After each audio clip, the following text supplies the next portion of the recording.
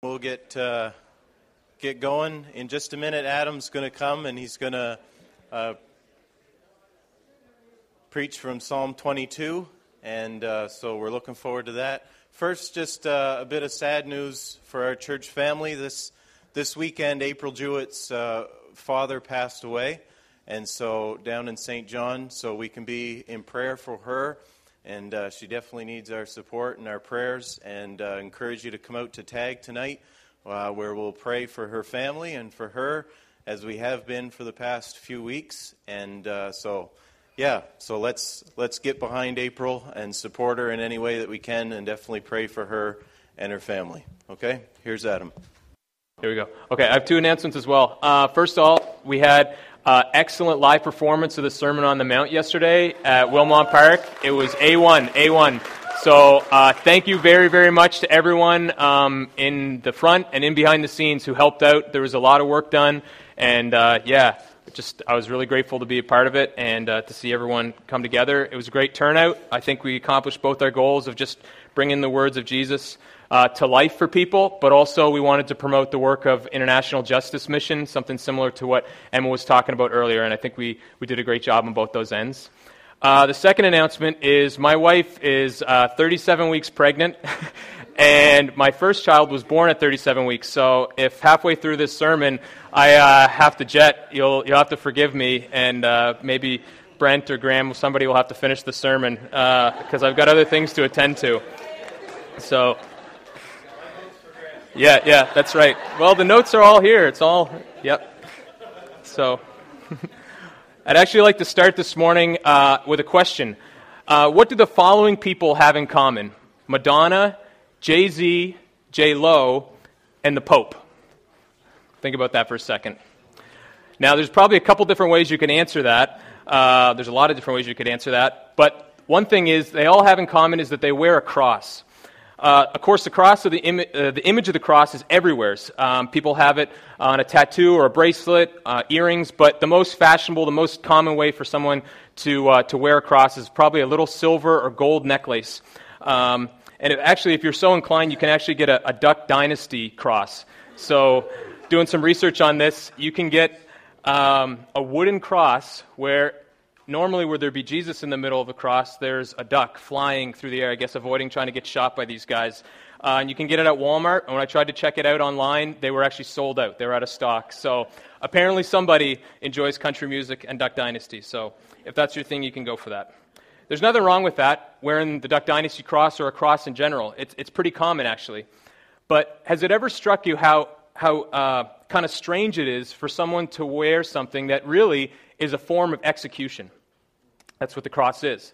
If I came in here today and I had a big necklace of, say, an electric chair, big gold electric chair hanging around from my neck, would you be coming up and saying, geez, where'd you get that? Like, that's pretty nice. I wouldn't mind having one.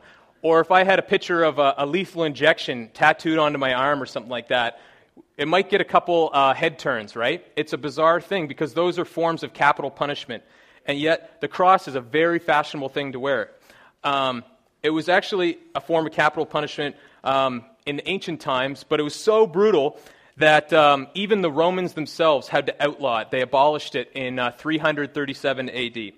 So, why would someone want to wear a cross? Why would somebody want to put a form of execution hanging around from their neck? Well, I suppose the first reason is that the cross is the symbol of Christianity. It's like our logo, if you want to call it that. And it represents the death of Jesus Christ. And the Bible has much and much to say about the death of Jesus. About a third of the Gospels deal with the death of Jesus. Half of Mark's Gospel alone deals with the death of Jesus. And much of the New Testament, what's written after the Gospels, looks back and explains why he died. So, why? Why would we want to focus so much on someone's death? Most leaders who've shaped nations or influenced world history are known more about their lives than about their death, right? But Jesus, who shaped history more than any other person who's ever lived, is remembered more for his death than his life, isn't he? So why is there such a concentration on the death of Jesus? What's the difference between his death and, say, the death of a war hero or a martyr or someone like that? What makes his such a big deal? Why did he die? Well, there's a little expression in the New Testament that appears a few times, and it says, "He died for for our sins. What on earth does that mean? What does somebody's death over 2,000 years ago have any relevance to our life here today? John chapter 3, verse 16, probably the most famous verse in the whole Bible, summarizes it. It said, "For God so loved the world that he gave his one and only Son, that whoever believes in him shall not perish, but have eternal life." In a nutshell, the answer to the question why is because God loves you. This morning we're going to look at how this one man's death became the greatest act of God's love he could ever give us. We'll be reading through Psalm 22, and we'll be focusing on the parts that have to deal with Jesus' death and him being crucified. Then we're going to go over three things. The first is, who was forsaken? We're going to spend some time looking at the different aspects of Jesus' death and what it was like, what was making his death so unique. What was happening up there on the cross when he died? The second thing we're going to look at is something that has to do with every one of us here sitting in this room. It's something that should pique our interest. We should be very, very interested in the death of Jesus because we want to answer the question, who should be forsaken? And then lastly, we'll go over who will never be forsaken. What does it mean to believe in the cross and to embrace the death of Jesus? So here's Graham this morning to read this morning's scripture from Psalm 22. Do you want to stand up, please? Let's stand while we have God's word read to us. You can sit down afterwards for me, but Graham's so tall.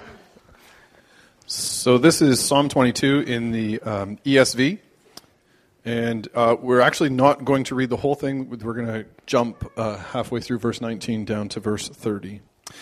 So Psalm 22. My God, why have you forsaken me?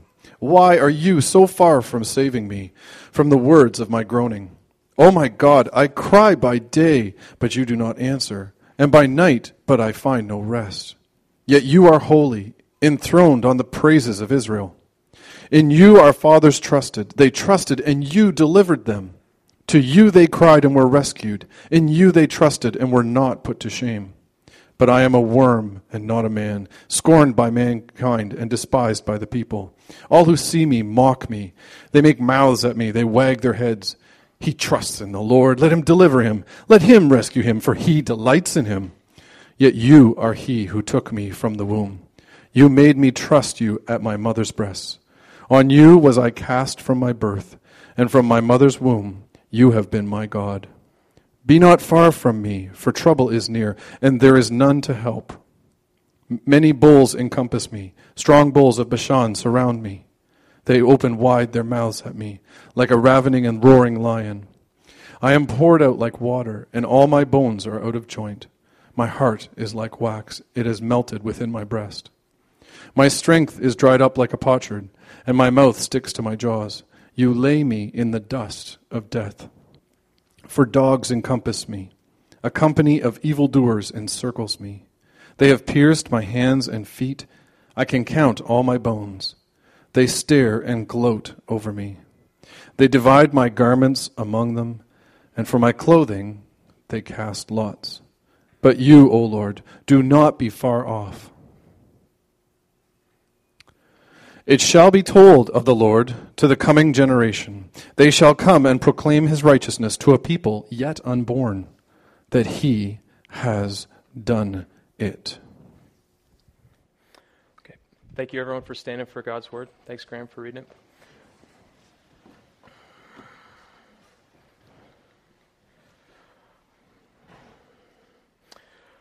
Father, I pray, as Jesus talked a lot about people having eyes to see, I pray that you would give us eyes to see, bring us back in time to see the death of Jesus, help us to see why it was needed, why we need it, and help us to believe in it this morning, I pray.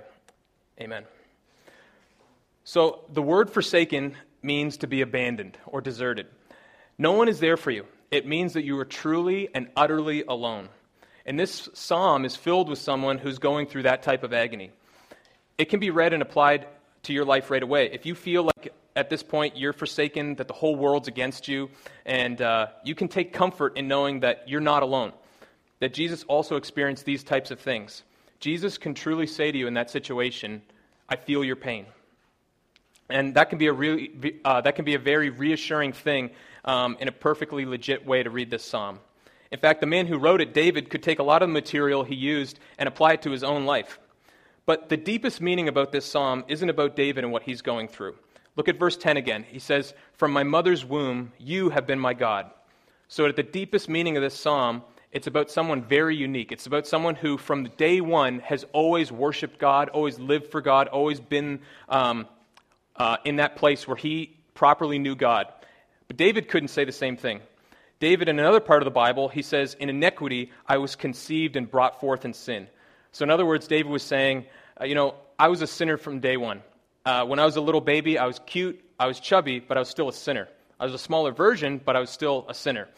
And I think the same thing could be said about you and I. Who here could stand up and say, I just want to let everyone know that I'm Mr. or Mrs. Perfect and that I'm God's gift to the world. So the answer to that question of who's forsaken has to be Jesus Christ. Jesus is the only one who fits that bill perfectly. He's the only one who could read Psalm 22 from beginning to end with a straight face and make it apply about himself. I know if I stood up here today and said, in John 8, verse 46, Jesus says, "Which of you can truthfully accuse me of sin?" In other words, he stood up in front of a large crowd, people who knew him very well, and he said, "Which one of you can tell me that I've sinned? How can you accuse me of that?" He knew he was perfect. But I think if I stood up here today and said the same thing, who can accuse me of sin, there might be a long line of people who would say, I got a couple things on Adam, and probably my wife would want to get up to the front and say, "Can I go first?" So even though this psalm does have parallels to our lives and to David's, the true meaning, the ultimate person who's being forsaken is Jesus Christ. He's the perfect human. And yet, this psalm doesn't focus on his life and how great of an example and how perfect he lived while on earth. It focuses on his death. Like I said, much of the New Testament and the Gospels themselves focus on his death, which is really weird if you think of it. Normally, when someone passes, we're trying not to remember them in their sad times and the hardships. I remember when my grandfather was dying in the summer of 98, he was passing away and cancer was eating his bodies. And my parents said to me in a really nice way, "Are you sure you want to see him like this?" They wanted me to remember in happy times, which is perfectly normal. Normally, we don't want to know the details of someone's passing away. And yet, it's not like this with Jesus. In his case, not only does the Bible want us to look at the fact that he died, it wants us to see how he died. It wants us to pay attention to the details. The whole psalm is about not looking away. There's something here that God wants us to see up close. This psalm is saying to us, don't peel your eyes away from this. Don't look away because it's ugly. I want you to see this God-forsaken man in his final moments. I don't want you to forget what it's like for him. And that's the same story throughout the whole Bible. In Galatians 3, Paul says something like this. He says, "It was before your eyes that Jesus Christ was publicly portrayed as crucified." And another translation says it like this: "I had shown you a billboard with a picture of Christ dying on it." In other words, Paul is saying, I never let you get away from the cross. I never let you hide your eyes away from it. Some people get uncomfortable with it, but I wanted you to see the brutal way that Jesus died. I wanted to put him up on a billboard with neon flashing lights saying, look, this is what happened the day Jesus died. So let's look. Mark 14 says this. They led Jesus away to the high priest, and all the chief priests and elders and the scribes gathered together. Many were giving false testimony against him, but their testimony was not consistent. The high priest stood up and came forward and questioned Jesus, saying, "Do you not answer? What is it that these men are testifying against you?" But he kept silent and did not answer. What's going on here, before Jesus is led to be executed, is a false trial.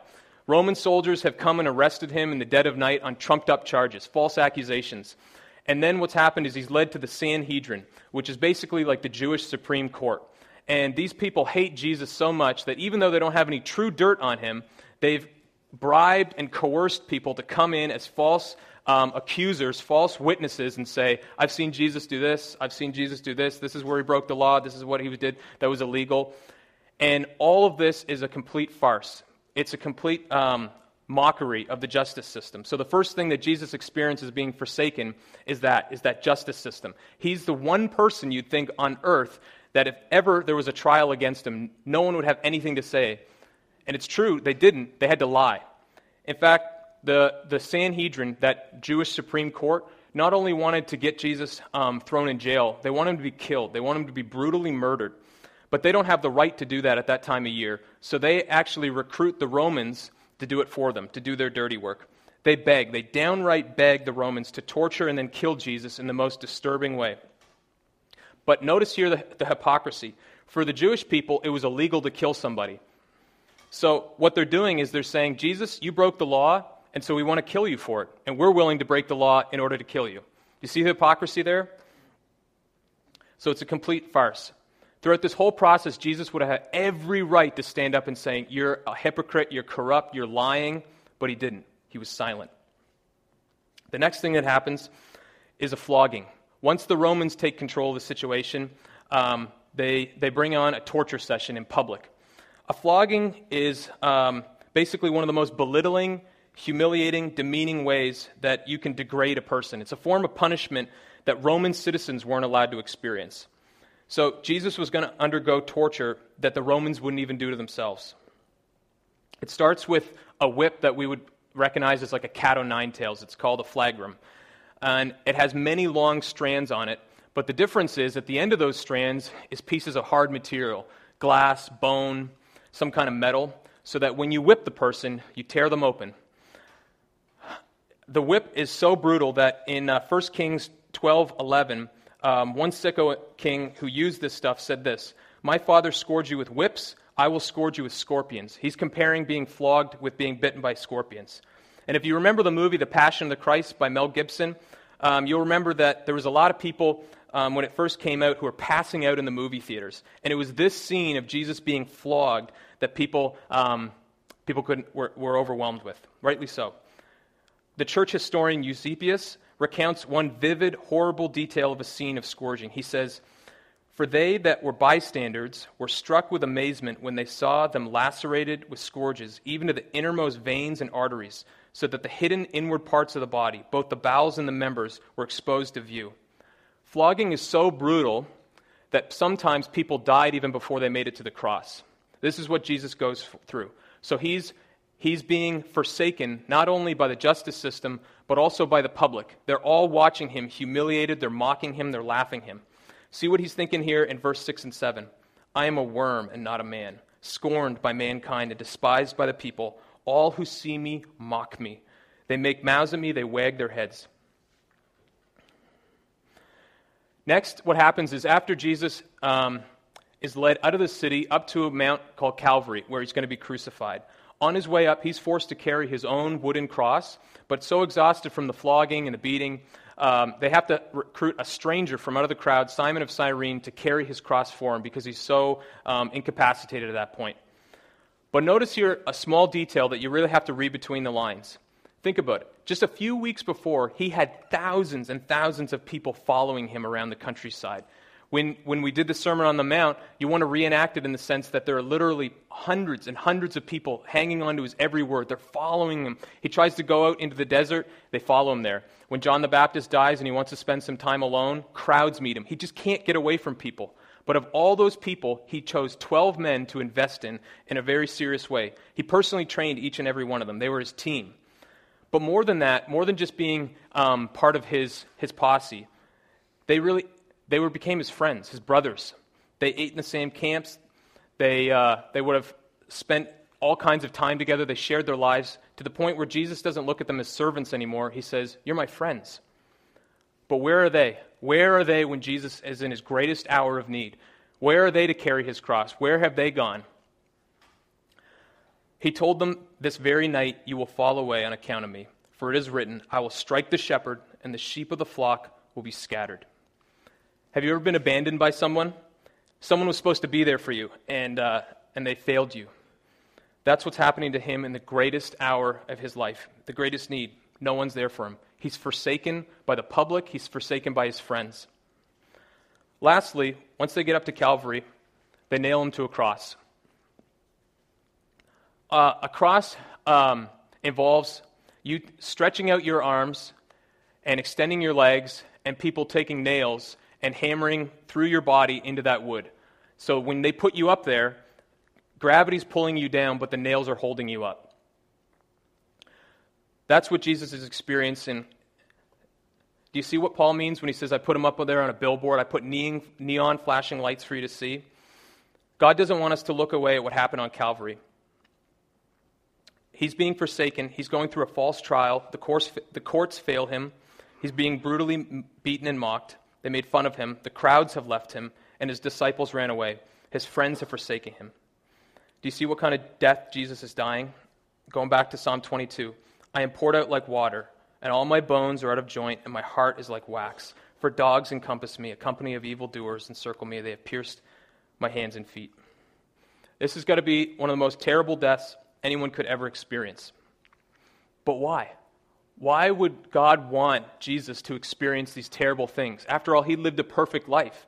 You hear it in the psalm. He's saying, look, I trust you. Other people trust you. You've bailed them out. You've backed them up. But for me, you've forsaken me.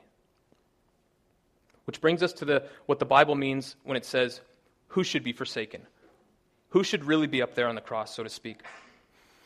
In his life, Jesus talked a lot about people being forsaken by God when they die. It's hard to read Jesus for too long without being interrupted in a rude way by the way he talks about hell. Over and over and over again, he routinely shows that when we die, it's not the end, that we live on, and that there are two places, heaven and hell. Hebrews 9:27 says, for it's been appointed for a man to die once, and after that comes judgment.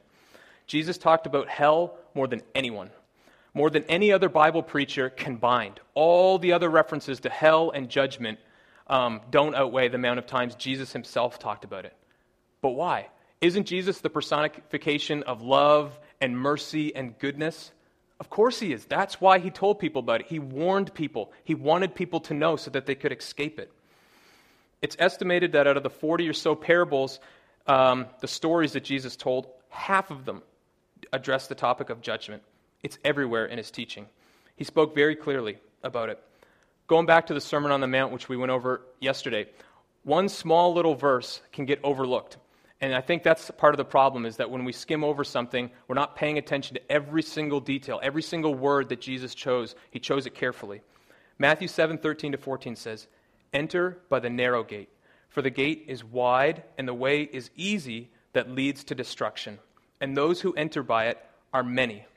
For the gate is narrow and the way is hard that leads to life, and those who find it are few. Think about it. Just let it sink in what he's saying there.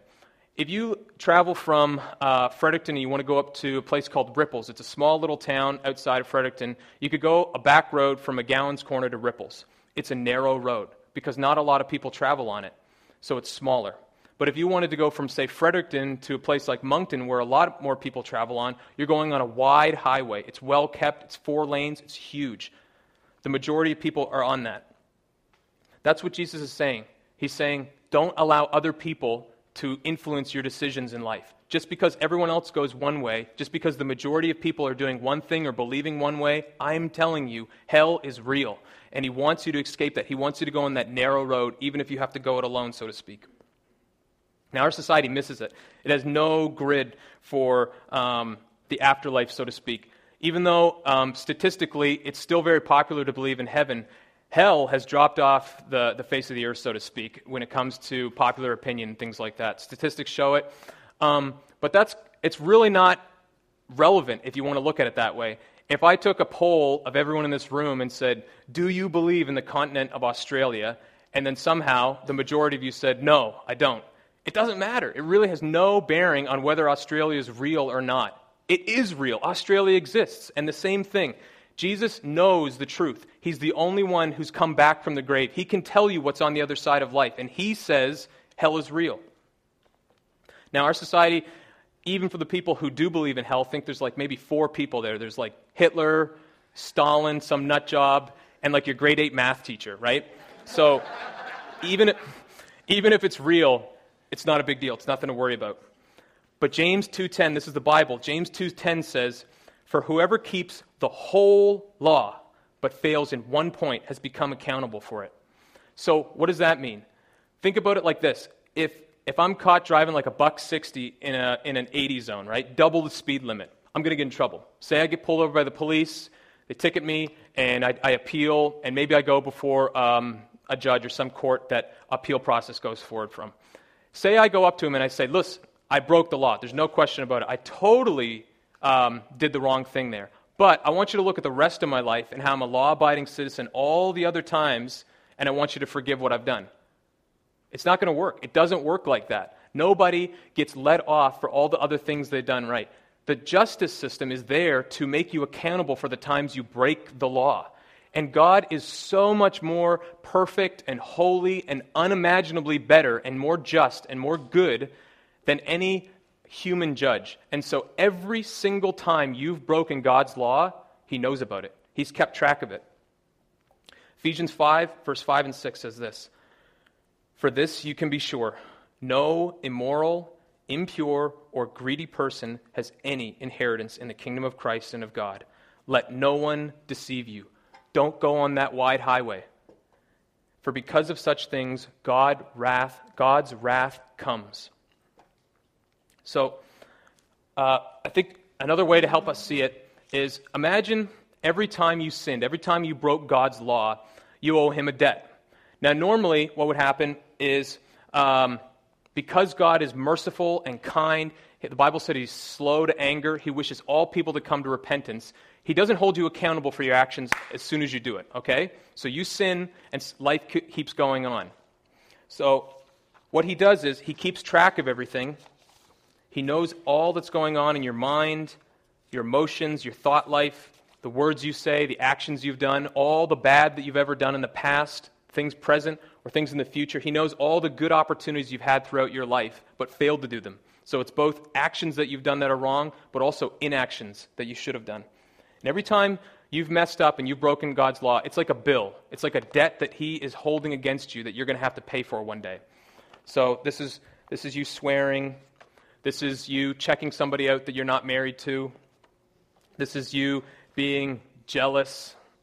On and on and on. You could just go through the last week. Say God showed you on a big jumbotron as he's followed you around with a video camera, all the things that have just gone on inside your head.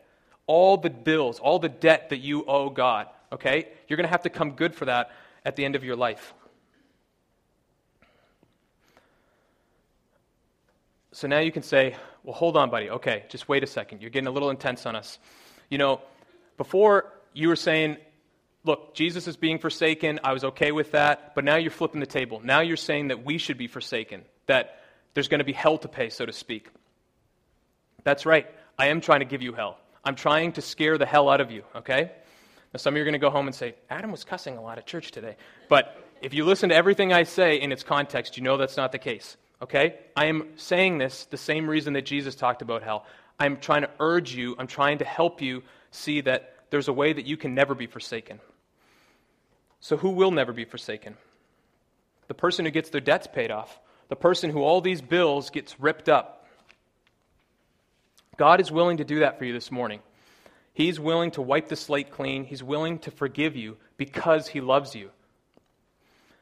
1 Peter 3:9 says this, "The Lord is not wishing that any should perish, but that all should reach repentance." Ezekiel 33 verse 11 says this, "As I live, declares the Lord, I have no pleasure in the death of the wicked, but that the wicked turn from his way and live. Turn back from your evil ways." The bad news is we have a spiritual debt that we cannot pay. But the good news is we owe that debt to a God who is so much more gracious and merciful and kind than you can ever imagine. And so he comes up with a plan. And it encompasses two parts. God the Father and God the Son decided this, that we need a mediator and that we need a payment. Now, a mediator is someone who's going to stand between us and God, so to speak.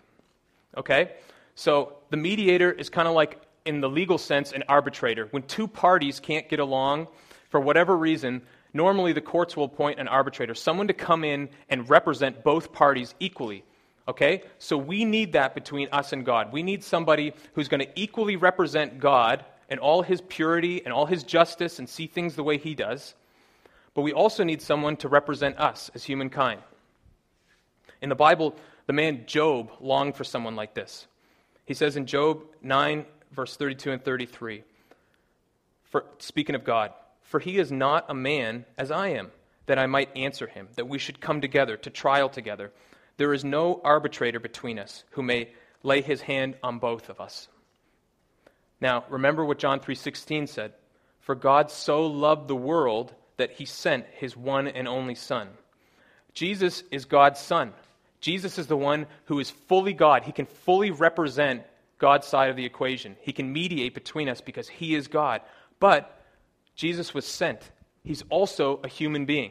So he can represent both us and God. He's our mediator.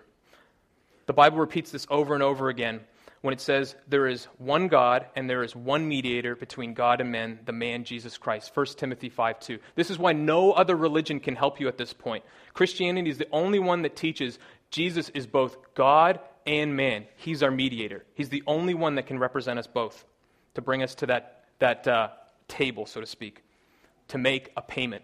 This is the second part. You know, in real life, if you get in debt and say your bills are over your head, even if you want to get forgiven of those debts or you want to have them paid off, someone has to come good for that money, right? Say it's Visa or MasterCard, say they forgive you, they're still taking on the debt themselves, aren't they? They're paying it off. It doesn't just disappear. A payment needs to be made. And this is the most striking, and it's both horrific and beautiful at the same time. The first verse of Psalm 22, it says, my God, why have you forsaken me?" The worst part of the cross isn't the social abandonment or the fact that his disciples left him or the excruciating physical pain that Jesus is experiencing. The worst thing that Jesus is experiencing is spiritual. It's God's wrath. It's God's anger. It's all the anger that he feels at our debts being poured out on Jesus on the cross. The best man who ever lived looks up at God and sees nothing but clouds. He's alone. He's abandoned. He says, "Why have you forsaken me?" That's why I mean it's horrific and beautiful. It's so terrible for him because it's so good for us. Jesus agreed to pay off our debt. And if you're a committed follower of Jesus Christ here this morning, your application, your homework for the week, right? Every sermon should give you kind of something to think about or something to do during the week. All your application, your homework for this week is to be tickled pink, all right? To be happy, to be ecstatic, to be grateful, to be expectant for what God's going to do for you in the future, to be hopeful what he's doing today, okay? To be unbelievably appreciative that you should be forsaken, but that Jesus Christ was forsaken for you. Okay? But that does not apply to everyone. Some people are in a different boat. There's a famous verse the world over that, there's a famous verse that explains why the cross is famous the world over. It says, "All we like sheep have gone astray. We have turned everyone to his own way, and the Lord has laid on him the iniquity of us all." If you're here this morning and you're not a practicing Christian, if you're someone who doesn't consider themselves a follower of Jesus, if you haven't put your faith in what Jesus Christ has done for you and put your life in his hands, then I'm urging you, I'm inviting you to accept what he's done for you here this morning. Jesus can tear up those bills. Every debt, every spiritual debt that you owe God, all the things that you should come good for at the end of your life, all the judgment can be put on Christ. If you accept what Jesus has done for you, it's a free offer that he gives you, but you have to accept it with faith and with repentance. And you can do that this morning. So, this is what Psalm 22 says at the very end. "They shall come and proclaim his righteousness to a people yet unborn, that he has done it."